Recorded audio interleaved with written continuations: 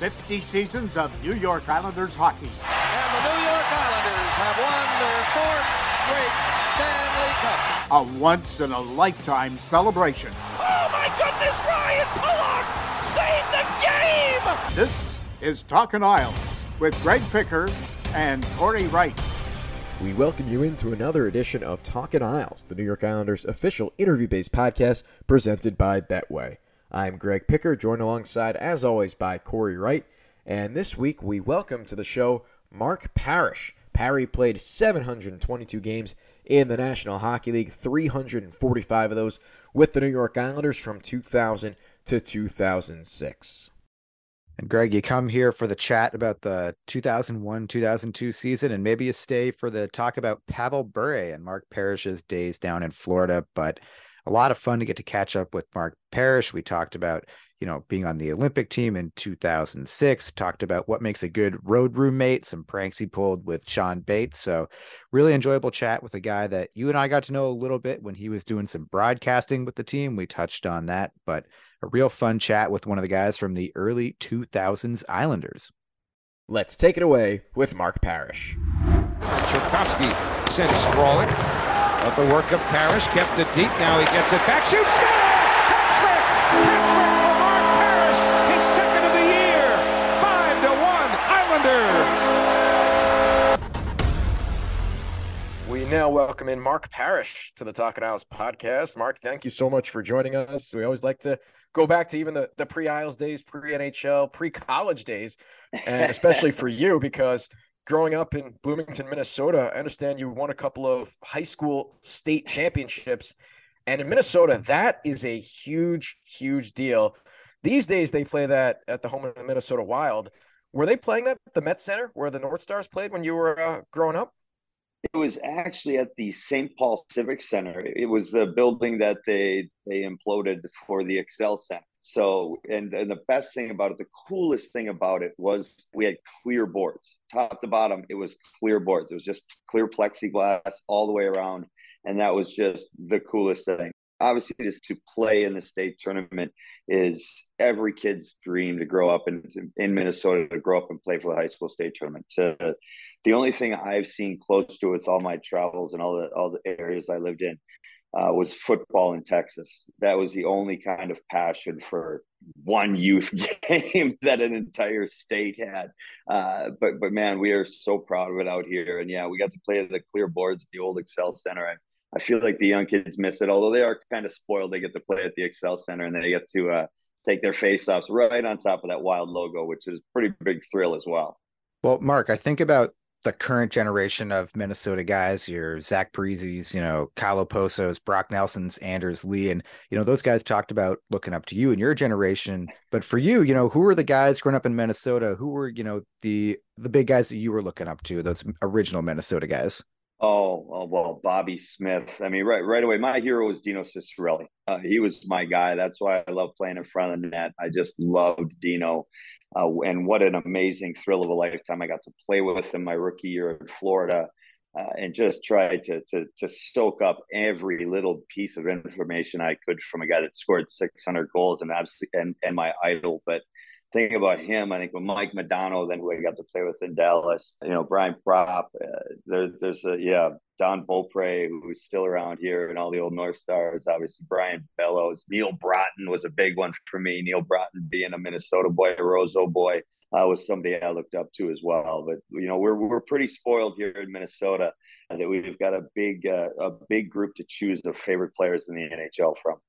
Now, you would have been in high school in 1993, and I believe your two championships were 93 and 94, but 93 was when the North Stars left for Dallas. So was that one of the most devastating moments maybe of your childhood to see the NHL team in Minnesota, of all places, leave for Texas? The only thing that was more devastating to that was when Dallas won a cup with our team a couple of years later, as we watched that team develop from the beginning.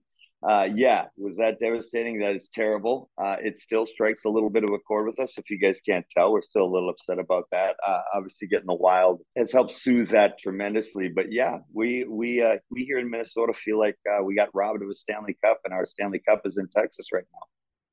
Well, for you starting out, college hockey, St. Cloud State for a couple of seasons, and then going to the Seattle Thunderbirds in the WHL. Greg and I were actually just talking a lot about Seattle because we were just there, and the Matt Barzal connection, the Thomas Hickey connection. But what led to the decision to leave the NCAA for juniors at that point, and just take us through that whole experience? Wow. It was something that kind of happened quick, I guess, looking back on it now. It was, both Matt Cullen and we came into St. Cloud together. And I remember kind of having a meeting with him, and because I heard rumors that he was talking with Anaheim back then. And I was talking with Colorado, who owned my rights at the time. And it was kind of an agreement like, hey, we're going to let each other know right away if one of us was going to sign, just because that was going to sway either one of our decisions, him being the passer and me being the trigger man. And me living without him is a lot more difficult than him living without me. So he signed, he ended up signing, and I had a chance to play in the World Championships that year. And at least you go over to the World Championships as a college kid. I don't know if I got a game, and I can't remember that or not, but I just fell in love with the pro game. And I had mentally kind of moved on, I guess, with Cully, my partner in crime, moving on, with getting a chance to play with NHL guys. I was ready for it. I craved it even more. So I was planning on just getting signed. The deal was almost done with Colorado. We actually thought the deal was done with Colorado. I flew out there for camp. Something got mixed up. To this day, I don't know what it is. I didn't ask any questions because I didn't really want to know. I got messed up behind the scenes and everything. Maybe a little naive, but either way, I just felt more comfortable that way. To keep continuing on to negotiate with Colorado, I couldn't go back to St. Cloud. If I went back to St. Cloud, my negotiations were done, and I was just stuck for a year. And Mike Liut and Brian Lawton, my representatives, kind of threw it out there as an idea. Hey, if you wanted to go play the Western League, if you'd be up for that, we can keep negotiating. And I was like, yeah, sure, let's do it. And literally that night, I was on a flight to Seattle. It was pretty crazy how quick it happened. I didn't get a whole lot of time to think about it, but I absolutely love that I got a chance to one, play in a great league like the CHL and the Western Hockey League as well, as obviously as an arm of that. But two, it saved me time in the minors, learning that pro game. They had pro rules. It was fighting all the rules in the NHL were the exact same in the Western League and the CHL, and it prepared me for the NHL. And that was not a thought. That was a lucky bonus that came out of it. But that's what happened. And I absolutely love Seattle. We like going back there for the alumni games. My wife loves it. Kids love it. So yeah, Seattle's a huge part of my development, even though it only lasted a year. 20 years later, the Seattle Thunderbirds finally win their first Western Hockey League title in 2017. And one of the stars of that team, Matt Barzal, had already been drafted by the Islanders a couple of years prior. So were you keeping an extra eye on Seattle as they went through that run and really felt the pride when they finally won that title? And obviously an Islander was a big part of the reason why. Oh, very much so. Russ Farwell, their owner back there, I'm still pretty close with. We keep in contact, the owner and general manager, and he's great. And he was so instrumental to my development as well. He saw something in me, and he and the coach Don Nockbar at the time put me in situations intentionally to prepare me for that. So of course I'm forever linked with them and forever thankful and grateful. I'm so proud of those guys. And then getting a chance to not just watch Matt Barzal then, but now then to turn around and get a chance to see him when I was working with the New York Islanders. Oh my Lord, was that fun. I had so much fun getting to watch that young Thunderbird. This old Thunderbird got to live vicariously through that younger, much more skilled, much better skater, smarter hockey IQ. Yeah, all of the above. It was fun. And boy, is it fun to watch him play. I still do. Well, fast forward to your NHL career, you drafted by Colorado, but you get traded to the Florida Panthers where you begin your career. And if we look at those Panthers teams in the late 90s, the name that I think jumps off the page is Pavel Bure. So what can you tell us about playing with the Russian Rocket? Boy, my first superstar that I ever got to play with, and Pav was absolutely awesome. Really laid back guy. I fell in love with the guy off the ice as much as I did watching him score goals on the ice. And boy, I learned to be a 50, 60 goal scorer. You, one, have to work incredibly hard, and two, you've got to love scoring goals more than us 30 goal scorers. And I didn't think that was possible. He would score a nice goal in practice, and he'd give himself a little fist pump and everything. Like, it was just great. He worked on breakaways. He did his own shootout after every practice, morning skate. Whoever the poor backup goalie would sit there and have to take 15, 20 breakaways, all Pavel Bure coming down and trying different moves, perfecting different moves. I mean, he could beat any goalie 5-hole, I felt, from anywhere on the ice. Like, he had this knack of getting goalies to bite and go 5-hole. To watch a goal scorer like that day in and day out was absolutely incredible to me. And obviously in his prime, scoring 60 goals a year. I mean, it was so impressive to see his work ethic, to be able to bring it every single night, every single game, and that same intensity of absolutely loving to score goals. The year after you were in Florida, when you first came to the island, Pavel Bure had 92 points to lead that team, and the second leading scorer had only 37 points. I mean, just to see that disparity between 1 and 2 is simply remarkable. But in 2000, you get traded to the Islanders from Florida with Oleg Kvasha. And obviously the first year was a little bit rough for the team, but the next year, the real renaissance. But the guy who you get traded with in Oleg Kvasha is someone who still gets talked about from Islanders fans, but I don't know if any Islanders fans have seen him basically since he left Long Island in the mid-2000s. So what kind of a person and teammate was the great Oleg? Oleg was absolutely awesome.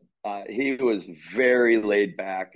I was always so jealous of his sorry, no speak English. He spoke English perfectly. He understood every slang, like he had been living here his whole life. And yet every time, no speak English. I'm like, oh, I wish I had that some of those nights. Boy, would that have been nice. But no, Oleg was an awesome teammate. He really was. He was a good guy. He had a great personality in the room. He did care. It was just, there was, obviously everybody has what they feel about him on the ice is a little different. But you know what? He did care, whether it showed all the time or not. And I said, he was a great teammate. It was funny. We kind of laughed when I went to LA and then Minnesota, and he was in Phoenix. We were giggling because we had played our whole career together at that point, and it was oddly strange. So yeah, Oli and I had a bond. I wish I got to get in contact with him. I don't know if he's even come back over to this country since he retired. I haven't spoken to him, but no, Oli was a great guy. I love him, and yeah, he was just. He and I were both equally laid back, that's for sure. So we got along great. So summer 2001, obviously major moves that the team makes, brings in some pretty big names in Alexei Yashin, Michael Peca, Chris Osgood just before the season begins. And then you start the year on a torrid pace, including that 4-0-0-0 road trip, as they used to have the 4 categories in the standings. And it's the first home game of the year. And it's the first game for the Islanders in New York after 9/11, and the Red Wings come to town, and they had Stanley Cup aspirations. And just what were the emotions being an American player on the team, seeing that giant flag at center ice before what was an emotional game and entirely an emotional season? Oh man, boy, it's funny you say that. Some of those emotions are come back just talking about it, and it was incredible. It was absolutely incredible. Obviously the tragedy we don't need to touch on, and obviously how that still has affected our country. And being out there firsthand to witness what everybody had gone through it was inspirational. The team coming together the way it was, there was so much enthusiasm that summer. I remember when Michael Peca got traded. I mean, I called our equipment manager Joey right away. I'm like, just give him 27. Like, I wasn't even going to make it tough. I didn't even care. Mike, he took me out to a couple of dinners to thank me. But no, I mean, we were so excited to get started, especially those of us that have gone through the year before and the guys that have been there longer than I did. The players, that's the one thing. Players go through the same frustrations. The organization goes through the same frustrations as the fans. Everybody wants to win. Everybody does want the same thing, even though it doesn't seem like that at times. And so we were so excited about getting back at this and getting Laviolette and getting this new coach, all these additions. And then that happened. And it takes me right back to Lake Placid and how the people were right away. The fans, going to the restaurants and everyone up there talking about how we needed this and the country needs this. And New York needs this, and it was an inspiration for us to get back, and we honestly wanted to play as hard as we could for New York, for Long Island, for everyone that have been going through what they've been through. I know the Rangers, Devils were all the same. We were all in that same boat. It was truly inspirational to see everyone come together in a moment like that, and to have an opportunity. I feel honored to have gotten a chance to be playing in New York at that time, and being entertainment, being some little break for the first responders and for everyone else that was living this tragedy, going alongside with them. That's I guess if there was two words I'd put a year on that year, would be inspirational and honored. Just wanting to do everything we could for everyone, every Long Island, every Islander fan, every Tri-City, New York, New Jersey Ranger. We honestly were kind of all in the same boat. We were warriors on the ice together when we were playing against each other, but we were all kind of pulling for each other at the same time away from it. It wanted to be us three at the end. So during the course of that 01-02 season, you end up putting up 30 goals, being selected to the All-Star game. And that year was in Los Angeles. It was still the North America versus the world format. How much fun was that, going to represent your continent in a way, and the New York Islanders, along with Alexei Yashin, who you went up against, who was also selected that game for the world squad? I still kind of pinch myself. I still kind of like, man, is that real? It was such a dream come true, a dream that I'd never even thought I'd in a million years that I'd be even close to an All-Star game. I was happy being an NHLer and just wanted to stay there at that. And for that year, everything came together.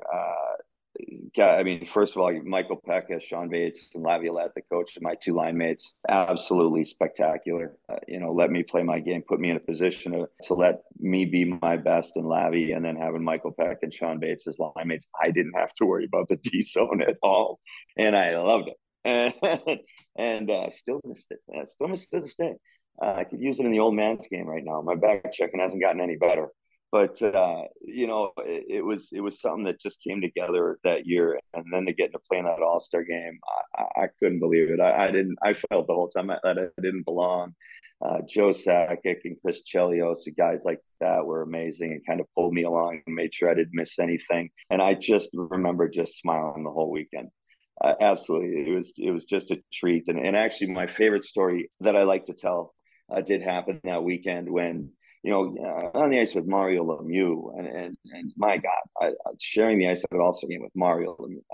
It's still the only picture I got taken. Kodak actually had a bunch of cameras. They threw disposable cameras. I had one, through the equipment guy, and I said, I don't know, just snap a couple of me if you don't mind. And then everyone was waiting in line. It was absolutely insane. Brett Hull, Brendan Shanahan, Brian Leach. I mean, you name it, the who's who, top 100 players, Hall of Famers are sitting there standing in line to get a picture with Mario. So, of course, I jumped right in behind him. But anyway, that's not the favorite story. That's my second favorite digress story. My favorite story came up after the game. So everybody's going around giving out sticks for whatever. Hey, Mario, can I get Patrick Waz? So, like, all these big-time guys are handing out sticks, and there's a bunch of us first-timers, me, Thornton, Mike York, Ginla that year, and we're just sitting on the side watching this, just pinching ourselves that we get a chance to hang out with all these Hall of Famers. And Patty Walker comes over to me and says, "Hey Perry, you mind if I get one of your sticks?" And excuse me, guys, Patrick Waugh needs one of my sticks. And I was like, "Yeah, sure, go, grab whichever one on the wall." So he kind of grabs it and he comes walking over to me. He's like, "This one?" And I'm like, "Yeah, that one." I stand up to sign it, and he throws it in the vise, saws it in half, and gives it to his kid.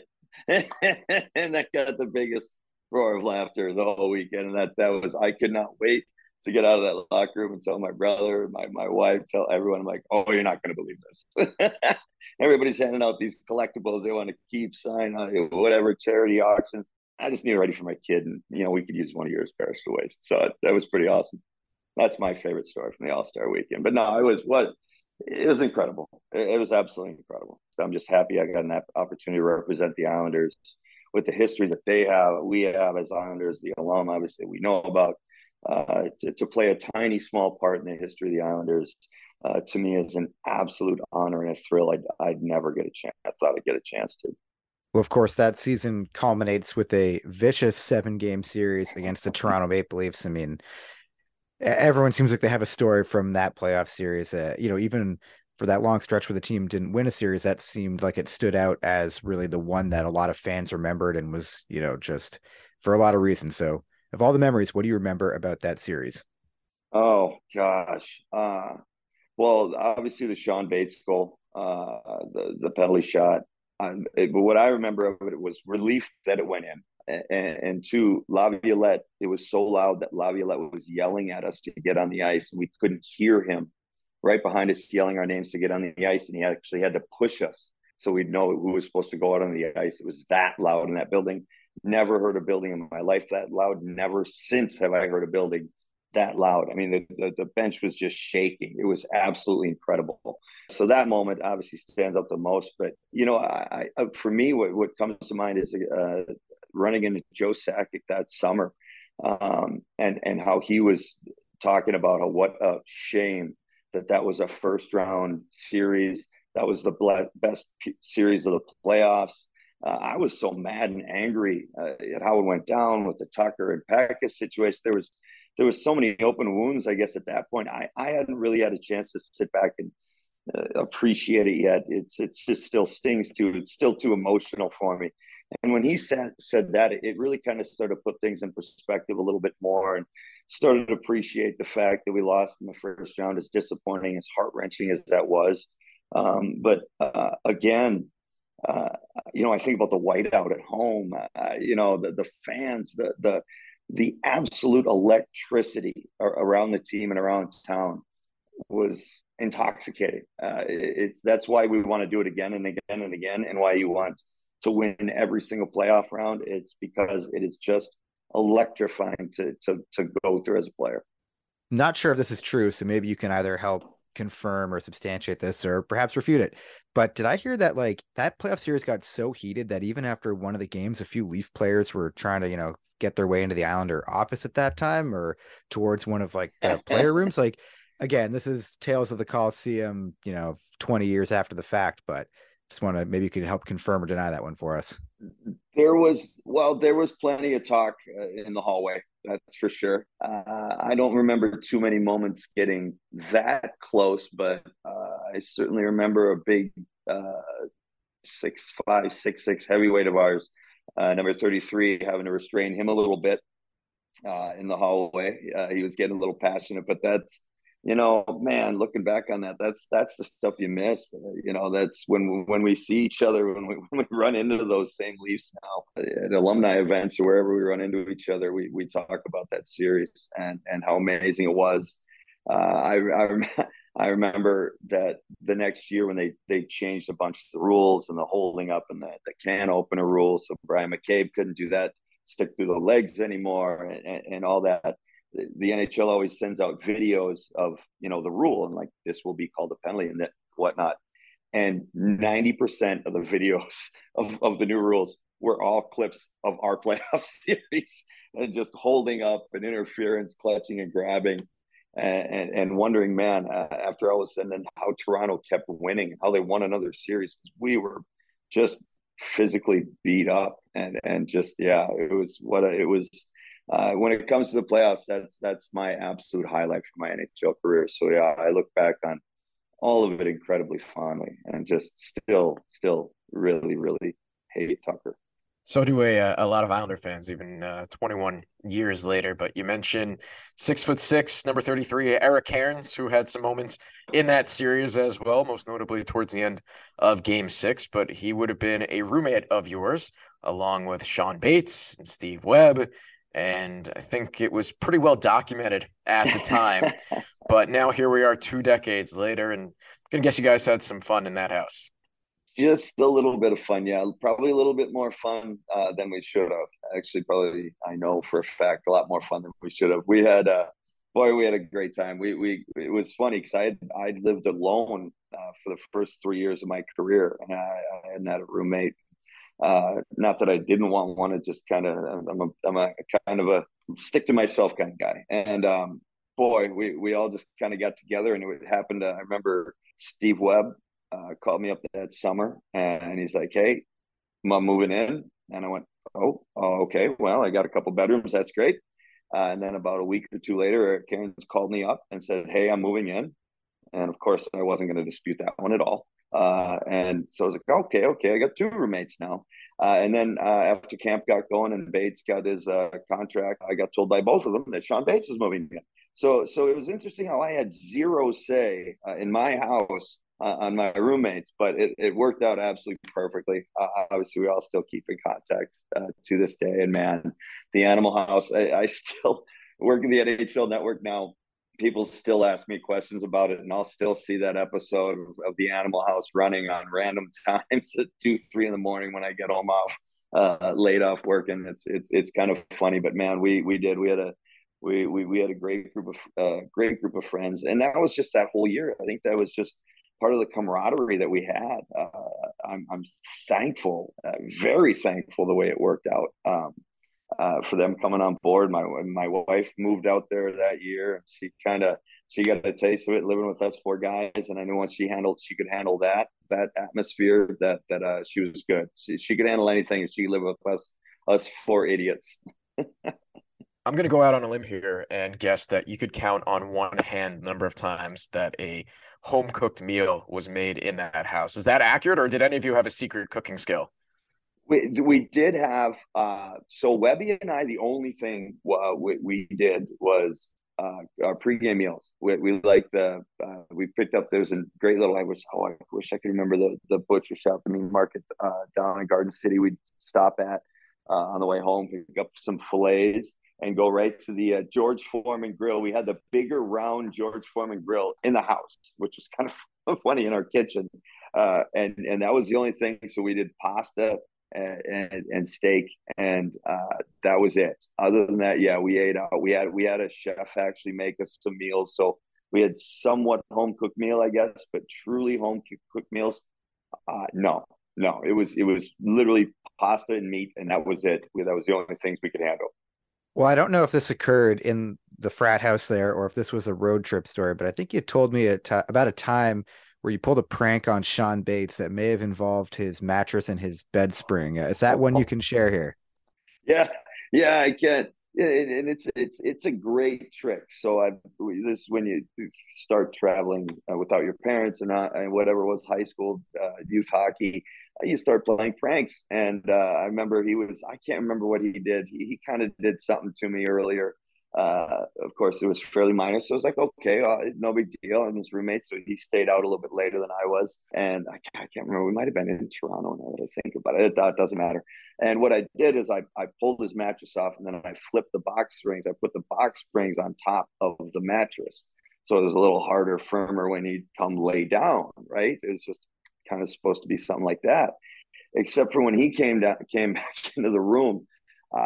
He decided to literally take a swan dive into bed that night.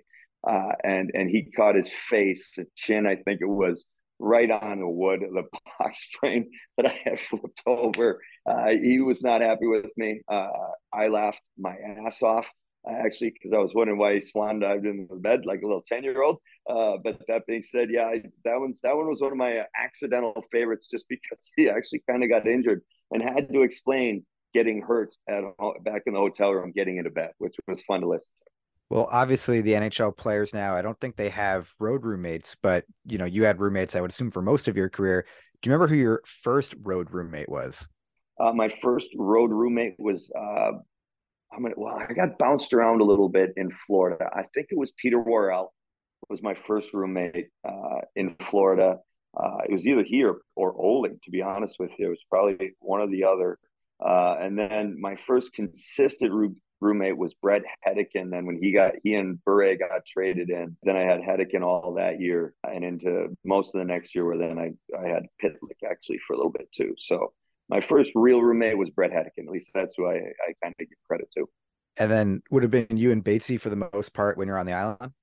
Yeah, me and Batesy. And it's funny when you get into the mode. We're Batesy, we're perfect because if we're not eating or watching sports, we're sleeping. So we would sleep through anything. We could sleep through the TV being on. We would we both had the schedule and waking up. And man, when he would get hurt or I would get hurt, we would both hear about it when we come back. Like, man, I couldn't sleep at all. Because some guys like it hotter, and some guys need the TV off. Some guys like noise. Some guys don't like noise. So there's when you switch it up and you get somebody else that is on a different schedule, it could be kind of rather annoying.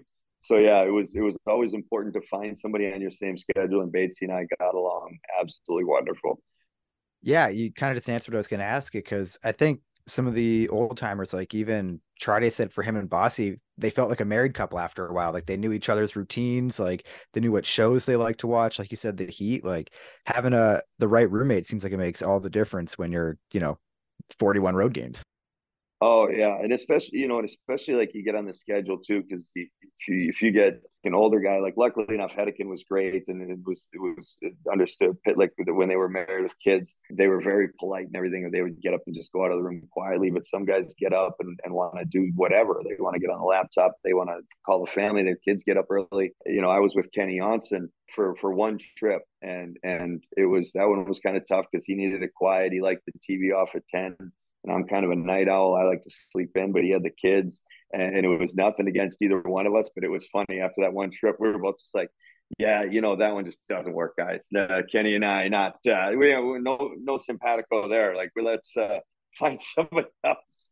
It is, and it's just that important. It's part of your routine. It's part of you being ready to be the best at your job, and you got to find that comfort level where you get to relax away from the ring. It's funny you mentioned Bret Hedican, because I'm looking at that 2006 USA Olympic roster, which you were a part of, and he's another Minnesota guy, another St. Cloud State guy who ended up on that team. But you get selected for those 06 Olympics along with a couple of Islander teammates and Jason Blake and Rick DiPietro. First of all, how do you find out you make that team? Who makes that phone call to tell you that you're going to Reno to participate in the Olympics? It was Mike Milbury. Mike called. And it was I think right after a morning skate in Toronto. So I wasn't expecting it. I honestly thought my best shot was in 02 when I had that big year. So I honestly wasn't expecting it. And I had heard earlier, they you kind of know earlier, so they make some decisions that are a little harder down the line. And once I heard that Ricky and Blakey were kind of in, I was like, oh, okay, like I probably would have been told already. It was just a little bit like another day maybe that Mike called me, and man, I was flying that night in Toronto. I mean, man, to talk about the All-Star game is a thrill of a lifetime. Man, to get a chance to represent your country, even if it's World Championships, World Juniors. There is no pride. There's nothing that you can feel any more pride with than pulling over your country's colors. Wearing USA as the crest on your chest. It's still the hair on the back of my neck stands up to think about getting an opportunity to represent my country in the Olympics was absolutely amazing. To get to do it with two of my good friends, Ricky and Blakey, was absolutely awesome. Obviously, wish it would have gone a little bit better.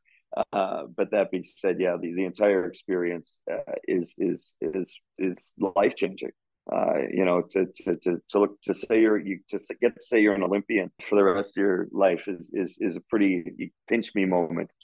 If I could just mention some of the other names from that roster, a couple future Islander connections in Doug Weight and also Bill Guerin, but some names like Keith Tkachuk, Mike Modano, Matthew Schneider, but for Mike Modano, a guy who, when you were young in Minnesota, was playing for the North Stars, I would have to figure he was at the top of the list of being a thrill to get to play with. Absolutely. And I got a chance to play with Mo in the World Championships a couple years before that. So I knew him a little bit from there. And then obviously getting a chance to play with him in Dallas. I mean, just a pleasure to watch. It's so relaxed, so laid back, been through every situation. Doesn't panic whatsoever. I mean, just to watch that jersey flap in person, you kind of get in awe when he winds it up. Even the names you mentioned, the guys that are his generation and his, I don't want to say equals, but close enough to equals when it comes to USA hockey with Tkachuk, Chelios, the Billy Guerins, absolute legends, the best of the best into this country. them being in awe when he would wind it up. Everybody on the bench would kind of sit up like, oh, here goes. Like, to play with somebody that can literally turn it on and change a game at a moment's notice is something you appreciate. The one thing I think a lot of people don't realize is the further you go up, the bigger fan you become of the game, and how much more you really appreciate what the greats can do against the best in the world. And I mean, I still have to pinch myself. Yeah, when you talk about like I was on an Olympic team with Tkachuk and Billy Guerin and Doug Weight, Mike Modano, Chris Chelios, Big Darian Hatcher, all these guys that I grew up idolizing and then, fought against. But actually to get picked on and chosen on a team like that is beyond a dream. For a little while there, you were doing broadcasting with the Islanders on MSG. And I think back to one game in particular where Anders Lee scored a pretty meaningful goal and he was going to skate by the bench to fist bump the team. And the first person he fist bumped on the line was you. So, take us through what you remember about that. Because I remember it being a pretty cool moment when it happened. That was so amazing and special. And I had no idea. It was funny. I found out when I went to the rink that day. I didn't know that he was close to passing me on the Islanders' all-time goal list, or he tied me. And I had no idea where I was. I had no idea where he was. And then of course we kind of talked about it. And I kind of like, you scored tonight, you got me. And he's like, oh, yeah. And he kind of chirped me up a little bit. He's like, well, yeah, it's only a matter of time. And he was, of course, right. But then to do it that night, and when he was skating over, I wasn't quite sure. I didn't want to interrupt him at all, but we kind of made eye contact a little bit. I couldn't help myself. We get back on the ice, living that vicariously a little bit. He's one of the ones you named is Zach and Brock. Those guys are the ones I live through now, man. I love watching the Islanders and the Minnesota boys, both those connections. And to have Anders, when he passed me, to be there for that moment was super cool. Was a moment that I truly cherish. Now completely unexpected, and I thank Anders for being a good sport and giving the old guy a little fist bump and making me feel like I was on the bench again for a split second in time.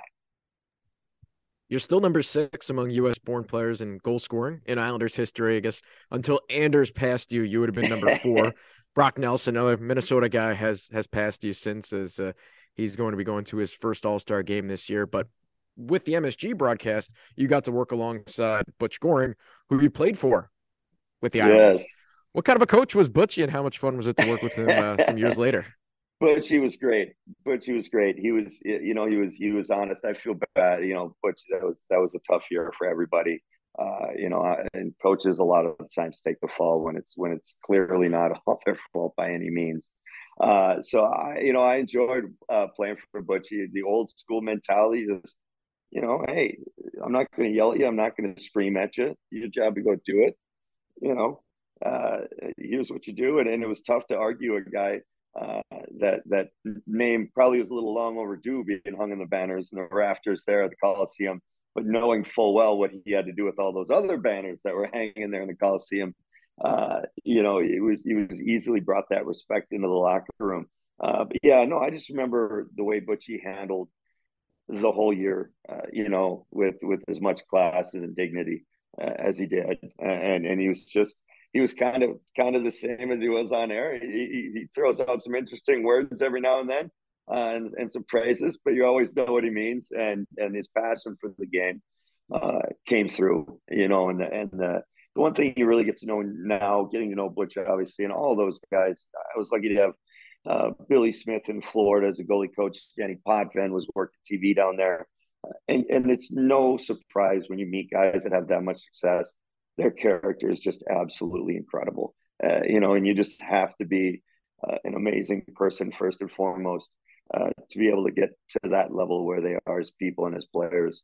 That's what I truly appreciate, is getting to all the greats and how great of people they actually are.